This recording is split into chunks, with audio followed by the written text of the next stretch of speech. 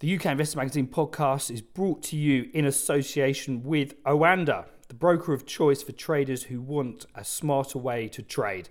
Trade with Oanda and get 1 year's subscription to TradingView Pro. 76.6% of retail investor accounts lose money when trading CFDs with this provider. You should consider whether you understand how CFDs work and whether you can afford to take the high risk of losing your money. Welcome to the UK Investor Magazine podcast, the latest on shares, markets and investments, now available on your Amazon Alexa. Hello and welcome to the UK Investor Magazine podcast, now also available on the UK Investor Magazine mobile app. For today's podcast, we're going to be taking a look at a number of UK equities and looking at the key market themes out there at the moment. And to do that, we're very kindly joined once more by Alan Green. Alan, thank you very much for being with us today. Good morning, John. Good to be back. So, Alan, we're looking at a FTSE 100 here, which is up at the time of recording 0.4% on the day. This is the first positive day that we're seeing in London's leading index for some time, certainly this week. And it's been very much down to the wranglings that we've been experiencing in Washington over the debt ceiling. This, of course, has been something that's been on the horizon for some time now. But as we move up to that date, which is actually just in a couple of days now, when effectively the US government would start to shut down their departments, that they'd be curtailed in terms of the spending that they'll be able to make if that debt ceiling wasn't increased. We've seen this before. We get right up to the date and we get an agreement. So it's been approved by the House of Representatives. Now I think it's just the formalities that we need to go through now before that's actually approved and avoided. So that's the reason why we've seen such a sharp sell-off of late. But, you know, with that news overnight, we're seeing a relief rally. Of course, it isn't recovering all of the losses that we've seen this week. There's a few other factors at play that we'll go into and also get your views on, Alan. So just looking here, it's been quite a busy week on the economic front. We saw some data from China yesterday, which was a little bit disappointing. We saw the manufacturing sector contract faster than expected. That saw some downside in miners yesterday. But moving to today, we are seeing positivity, and it's not just from the sentiment around the debt ceiling. We've seen Eurozone inflation slip, so that's helping sentiment.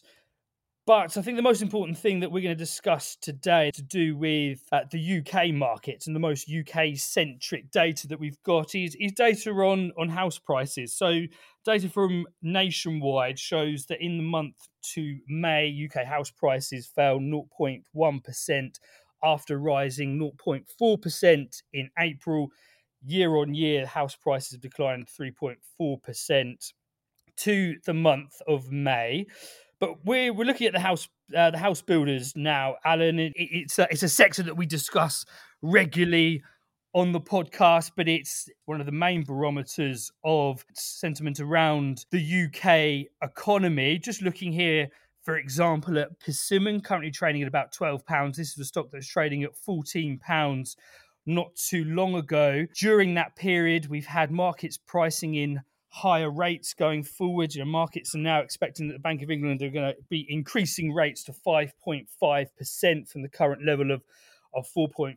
And that was really the reason for the drop that we saw throughout the month of May in house builders. But Alan, looking at these house builders now, looking at the prices that they're at and looking at how they've reacted, they're actually positive on the day. Do you feel that there again is a large element of this bad news around the housing market being priced in already to house builders? It certainly looks that way, John. I mean, I'm just looking at a table of the performance of house builder with Big Four, Taylor, Wimpey, Persimmon, Barratt and Barclays over the past year. And Persimmon certainly has been the best performer of the four. But as you'd expect, the charting performance is very similar. And I think going back to last year when the Bank of England governor promised, or he didn't promise, he forecast that interest rate rises would peak at about 4.5%. And of course, that doesn't seem to be happening. The recession, the interest rate increases do seem set to continue. So we've seen house price or the prices of house builders come off on the back of that in recent months, and of course over the uncertainty with, as you've already said, the US debt ceiling and issues over inflation.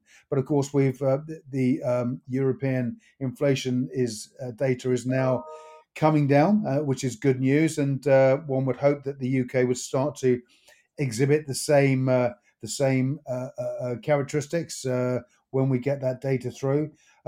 So, of course, the markets, as they do, continue to climb this wall of worry. But we've seen the collapse in the FTSE over the past week with this cocktail of bad news. So, I think we're going to see that ground recovered in the coming weeks. But I mean, given what the US debt ceiling is, the US debt levels are now at $31 trillion, which is just the most unthinkable amount of money. It's almost, some might say, it's like rearranging deck chairs on the Titanic. You got this massive issue that won't go away. It's always the elephant in the room, and it's just a question of rehashing and managing as can be done. And I'm reminded of the old adage that if you owe the bank £10,000, it's your problem. If you owe the bank £2 million, it's their problem. And this is a situation where really all they can do is just make shapes on the side, whilst they have this huge debt mountain. So, regardless, the US economy is still an absolute powerhouse, and of course, we look to that economy to provide guidance and visibility going forward. For the UK and particularly house builders, I think they're starting to look like value now. You can't keep a good housing market down, and the UK housing market is one of the most buoyant in the world. And we've seen really slow growth this year, and it's noticeable. We're seeing houses for sale around where we are. Last year they'd be snapped up. Now they're still on the market. They've been on for 3 or 4 months, and little's happening. But certainly, we're selling. My mother is selling her house. That's now sold slightly under what we wanted, but not too far under. So the market's still very buoyant. Indeed, and certainly looking at that reaction in the house builders this morning, there is an element I feel that, as you mentioned, Alan, that people look at this sector and they look at the value there. Yes, things may get worse later on in the year. I mean, it's anyone's guess as to where house prices actually go to. But looking at how this sector has moved over the last 2 years and the value some of these house builders have given up after this period, I think there's an argument there to be had that a lot of the bad news is already priced in. And what's particularly interesting about this sector is it's particularly high beta. It moves a lot faster than the market, and it's a very good gauge of what the market is actually thinking about the UK economy. So that filters down not only into the house builders, but of course other sectors within the FTSE 100. It's interesting to note that we've seen some real mixed performances from some of the UK retailers. Yesterday we saw a bumper set of results from B&M European Value. So that suggests that people do have interest within UK focused assets still. There's a lot of bad news out there, and one would think that it's all doom and gloom, but there is value within these companies, and when we get good sets of results and when we get reasonably okay data, we see some good moves. So certainly the UK shouldn't be written off at this point in time. Just a point on the house builders again, John. Of course, these all the big four and the FTSE 250 and the smaller ones all have these land banks too, which they've invested in over the years. So they're very well positioned. So when the market does pick up again, they can land banks that might have been sitting dormant for a number of years. They can tap into those and then start building on those land banks that, of course, they picked up for far lower sums of money years ago. So all the way through, the companies are very much these big house builders are very much hedged against a downturn in the economy, because they do have that luxury of having the land bank to go back to when times are more prosperous. Indeed, indeed. Yeah, as you say, some of those plots have been picked up for very good prices in the past, and are just sitting there waiting for the right time to be developed. And of course, that does help the house builders' margins. When we see an uptick in house prices. So moving on now, Alan. The first company we're going to discuss today is Greatland Gold. So just looking at the news flow over the last year or so, it's really been dominated by the updates on drilling at Havarian. Of course, their joint venture in Australia. But over the past week, just looking here, there's been some deal making going on at Greatland Gold, which is particularly interesting. We're going to cover that today. Got the share price moving. So what's been happening there? It's a great company, this joint. It really is, and very well run by Chief Executive Sean Day. I mean the eponymous Javier asset, which won the 2021 Commodity Discovery Award, and I think is really over the past few years been a benchmark for discoveries. If the mining company you're invested in made a discovery, wouldn't it be nice to have it as a Javieran style discovery? But of course, Greatland is anything but a one-trick pony. It has a number of other assets across the Patterson area, Patterson South, and also the Jury asset, which is a joint venture with Newcrest. And I'm not going to go into details on those particular joint ventures, but as you pointed out, John, the Javieran asset that the company's been drilling over the past year just seems to grow and grow. As is often the way, when an asset is discovered, it's drilled, and then the area of strike, once you're in the ground, you realise that, or the geologists realise that it actually extends further than was originally thought. And of course, further surveys, further drilling work, further sampling work is done to get a picture of the enlarged asset. And Javieran has just been the gift that keeps on giving in that regard. They've increased the mineral resource estimate on a number of occasions, and of course, this is a hugely successful joint venture for the company with Newcrest Mining, and the company. Of course, has a market capitalization currently of 405 million. So it's well back from those heady days when it was somewhere in the region of 1.5 billion. But of course, that was during COVID, when gold and precious metal assets were valued higher than they are today. But there's been some interest, even though the commodity and mining market has been very depressed of late. We've seen some real interest in Greatland over the past few days, and for good reason. So the company announced a few days ago it had signed a commitment letter for a $220 million 7-year debt and funding facility with a banking syndicate, which is Australian and New Zealand Banking Group, HSBC and ING.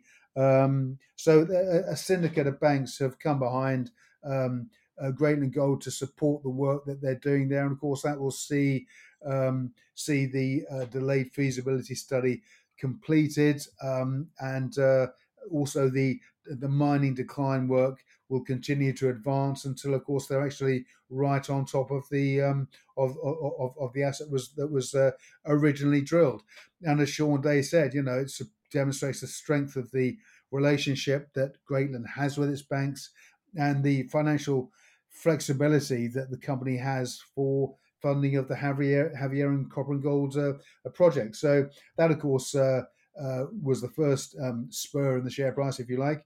Then, of course, the company announced a farm-in with Rio Tinto for the Patterson South tenure, and of course, Patterson South is somewhere in the vicinity of the Javieran and the Winu deposit, and that's Rio Tinto's Winu deposit. So the farm and the joint venture arrangement with Rio is really another Javier and Newcrest joint venture so again, this has added, I believe, huge value, because you've got a company with Rio's resources coming in, doing the heavy lifting, and of course getting jury over the line. And it's Sean Day said it's an outstanding opportunity. Many high priority, highly prospective, and heritage cleared drill sites. Of course, the heritage clearance is a key part of the drilling work that's undertaken by these companies, and the work, of course, is continuing there. Then, of course, the company announced today a joint venture update on the jury assets, where Greatland has transferred the management of the jury joint venture to its partner Newcrest Mining. And what it does, it frees up Sean and his team to focus on really fast tracking and developing the Patterson asset with Rio Tinto. So this is a hugely significant. It's been a hugely significant few days, I believe, for Greatland Gold. And even though the share price of mining companies is depressed at the moment, we've seen a big recovery in the price over the past few days, and I think it's highly likely that as the market starts to pick up again and further news flow comes in from that joint venture with Rio and of course jury, then we're going to see the share price start to move up again. Also noteworthy as well on Patterson, of course, Power Metal Resources has a stake in a company called First Development Resources. FDR will be coming to market later this year, and it has a package of assets, including the Wallal and Braeside assets in the Patterson region. So again, it's hugely exciting because, of course, all this is in the same region, the same areas. All this activity with Greatland, with Rio Tinto, and with Newcrest. So for a company coming to market with that sort of focus and that sort of visibility is going to be a very exciting time, I think, for investors that got in early at First Development Resources. But in regard to Greatland, I think this is a real turning point for the company, and it should have a very strong rest of year. Yeah, certainly looking at the share price. Now, of course, this is trading within a notoriously high risk sector, of course, that the junior resource sector, and it's been depressed. I don't think it's anything to do with the company as such. I think it's the wider market sentiment, but there seems to have been a bit of a base built in just beneath 7p. So it'll be interesting to see whether that level is held in the coming weeks and whether we can build a base from here for the next leg higher. So now moving on, Alan, we're going to be sticking within the resource sector, and a company that we've discussed on the podcast previously, and we've had CEO Kieran Morzaria on the podcast very recently, but again, a company that's had a number of updates in recent weeks. Of course, Cadence Minerals. What's the latest from them, Alan? Well, Cadence, of course, have a portfolio of assets. They have the Amapa iron ore project in Brazil, which is a hugely important asset, formerly a producing mine. It was owned by Anglo American and Clough Mining previously. It was valued by Anglo American in 2012 at 600 million. And Cadence have really, for a song, picked up this asset, got the permission to get the show back on the road, and are currently, they have just put in place a funding package that will enable them to complete the definitive feasibility study and really get the mine recommissioned and back working again. And this is, the scale of this asset has to be really understood. It's a huge working iron ore mine.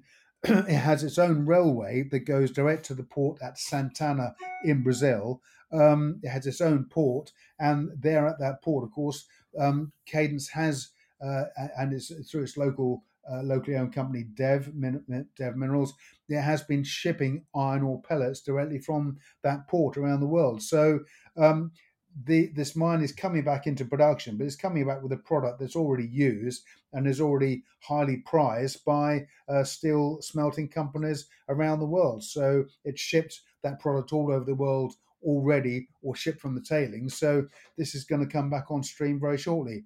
So Cadence has put in place an initial $2 million, and that will rise. They have a further $8 million to tap into over the next few years. So this is incredibly good news. You know, the risk on this asset is reducing all the time.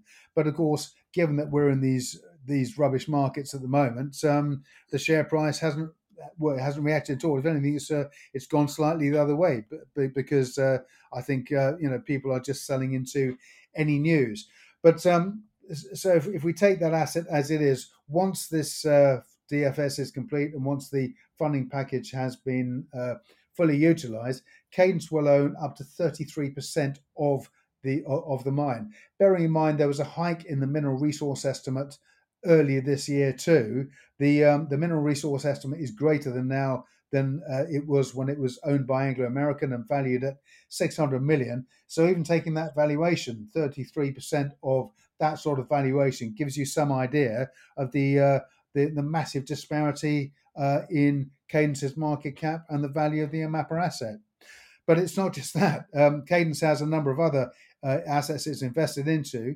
It has 6.8% of European Metals Holdings, that is the owner jointly with CEZ Utilities of the Sinovac Lithium and Tin project in Czechoslovakia. That recently announced testing of lithium had confirmed that the grade was exceptionally high, suitable for batteries. So Sinovac looks set to become the next lithium battery hub for European vehicle EV manufacturers, which is a huge step forward. The company also owns assets, the Megalit and Megalit assets. It has a stake in those two companies, which are on the Sonora Lithium assets, the Sonora Lithium mine in Mexico. That's, of course, owned by the Chinese company Ganfeng, and there'll be developments there, no doubt, as we go forward. Plus, the company also has it owns nearly 9% of Evergreen Lithium. EG1 is the EPIC code, which has just listed on the Australian ASX exchange. So nearly 9% of that. And there's been a lot of updates from Evergreen over the past few weeks. The Kenny project, it's the company announced a few days ago that had identified rare earths as well as the lithium asset as the lithium that had already been identified there.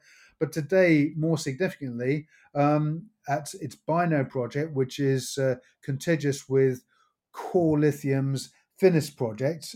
This is a lithium project which has a total mineral resource of 30.6 million tons at 1.3% lithium oxide. So the Bino project is contiguous. In other words, the anomalies run through both. It announced today that it had identified significant northeast trending lithium anomalies, several kilometers long, and they include the geochemical pathfinder elements of beryllium, cesium, potassium, lanthanum, rubidium, tin, and of course tantalum. So the head of exploration was remarkably muted in his comments, but he just said, as to the geochemical picture at Bino, and indicates very large zones of lithium anomalies. So that's very encouraging news. Also, as I say, Cadence's stake in the company owns just under 16 million shares, equivalent to 8.74% of Evergreen's issued capital, and that makes Cadence Evergreen's largest shareholder. So you add the value of those assets together, and then you look at Cadence's market cap of 15.2 million. There is a massive disparity here, and at some stage, once the mining sector picks up, that will be addressed. Thank you very much. I mean, just a couple of questions there on the Evergreen Lithium project. So, and actually, it's a standalone company. That's IPO'd recently, Alan. Would you be able to give us an update on how that's performed? Kieran mentioned it on the podcast and then explained it had done quite well. Would you be able to give a bit of background on how that's performed since it came to market in Australia recently? Yep. So the company currently has a market capitalization of 21.9 million Aussie dollars. So that's about, I'm guessing that's about 14 million sterling. So, Cadence's stake there is nearly 9%. So that's probably 1.3 million ish. Since the company came to market, it's really performed in line with a lot of other companies that have IPO'd recently. We've seen, of course, spoke about First Class Metals and Gold Metal Resources. The shares have come to market, not really done a great deal, but it's trading at 0.4. 40 cents, 0.4 Australian dollars. So that's against a high of 69 cents and a low of 28 cents. So just off the lows, hasn't really done anything yet, but I would expect the news today. Certainly on the news yesterday, the shares rose 6.7%. So the rises should be reflected in the Cadence share price, but as of yet, that has yet to happen. So I'm sure valuation always out eventually, and there is a disconnect in the markets at the moment, which I'm certain will be addressed. Thank you very much. We're going to move on now, Alan, and finish off with True Spine, one that we spoke about on the podcast recently, but there's been some developments looking here at the company. Be able to give us a rundown of those, please? Certainly, yeah. I mean, True Spine has a very small market capitalization at the moment. It's listed on the Aquis exchange, and the company, the share price has really fallen from 10p a year ago down to a penny today. That gives the company a market cap of 1.2 million. But go to the True Spine website, look at the products they have. They have spinal stabilization products, one of which is being progressed for approval through the US FDA, and it's hugely important. A lot of people with back problems. You can really look and read about these. And read about these products, and they speak for themselves. It's a very the illustrations and graphics on that page very clearly explain what each product does. So I'm not going to go into those now.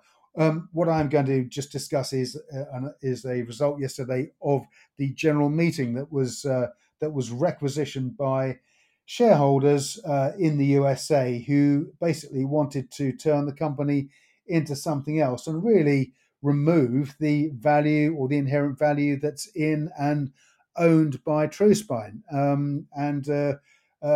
I have spoken about this on several occasions. I also interviewed Chief Executive Lawrence Strauss, and Lawrence was just very, very frank about the way the company had performed over the past year, what he'd been brought in to do, and of course having to deal with this issue of the shareholders requisitioning a vote to remove him from the board.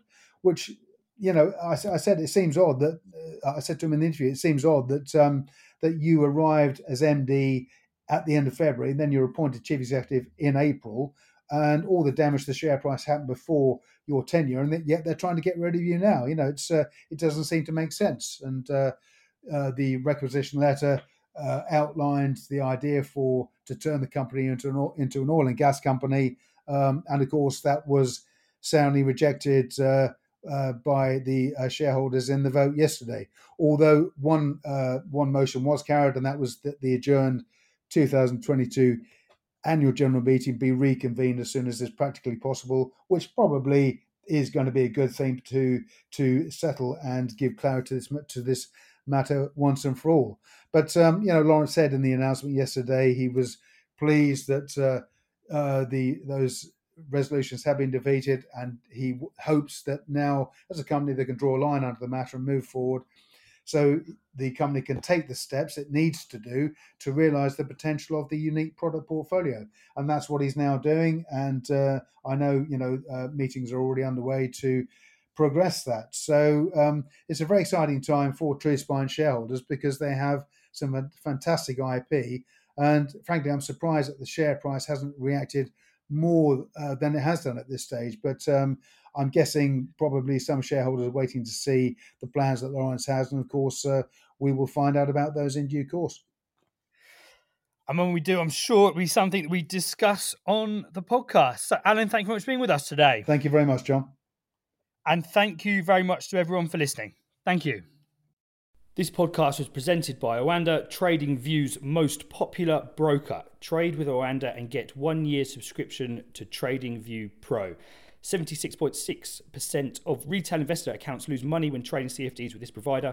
You should consider whether you understand how CFDs work and whether you can afford to take the high risk of losing your money. We hope you enjoyed listening to the UK Investor Magazine podcast. Please do share the podcast, and we really value any reviews and comments you leave us in your chosen podcast player. The views presented by the hosts and guests of the UK Investor Magazine podcast are in no way investment advice, and please remember all investment involves risk.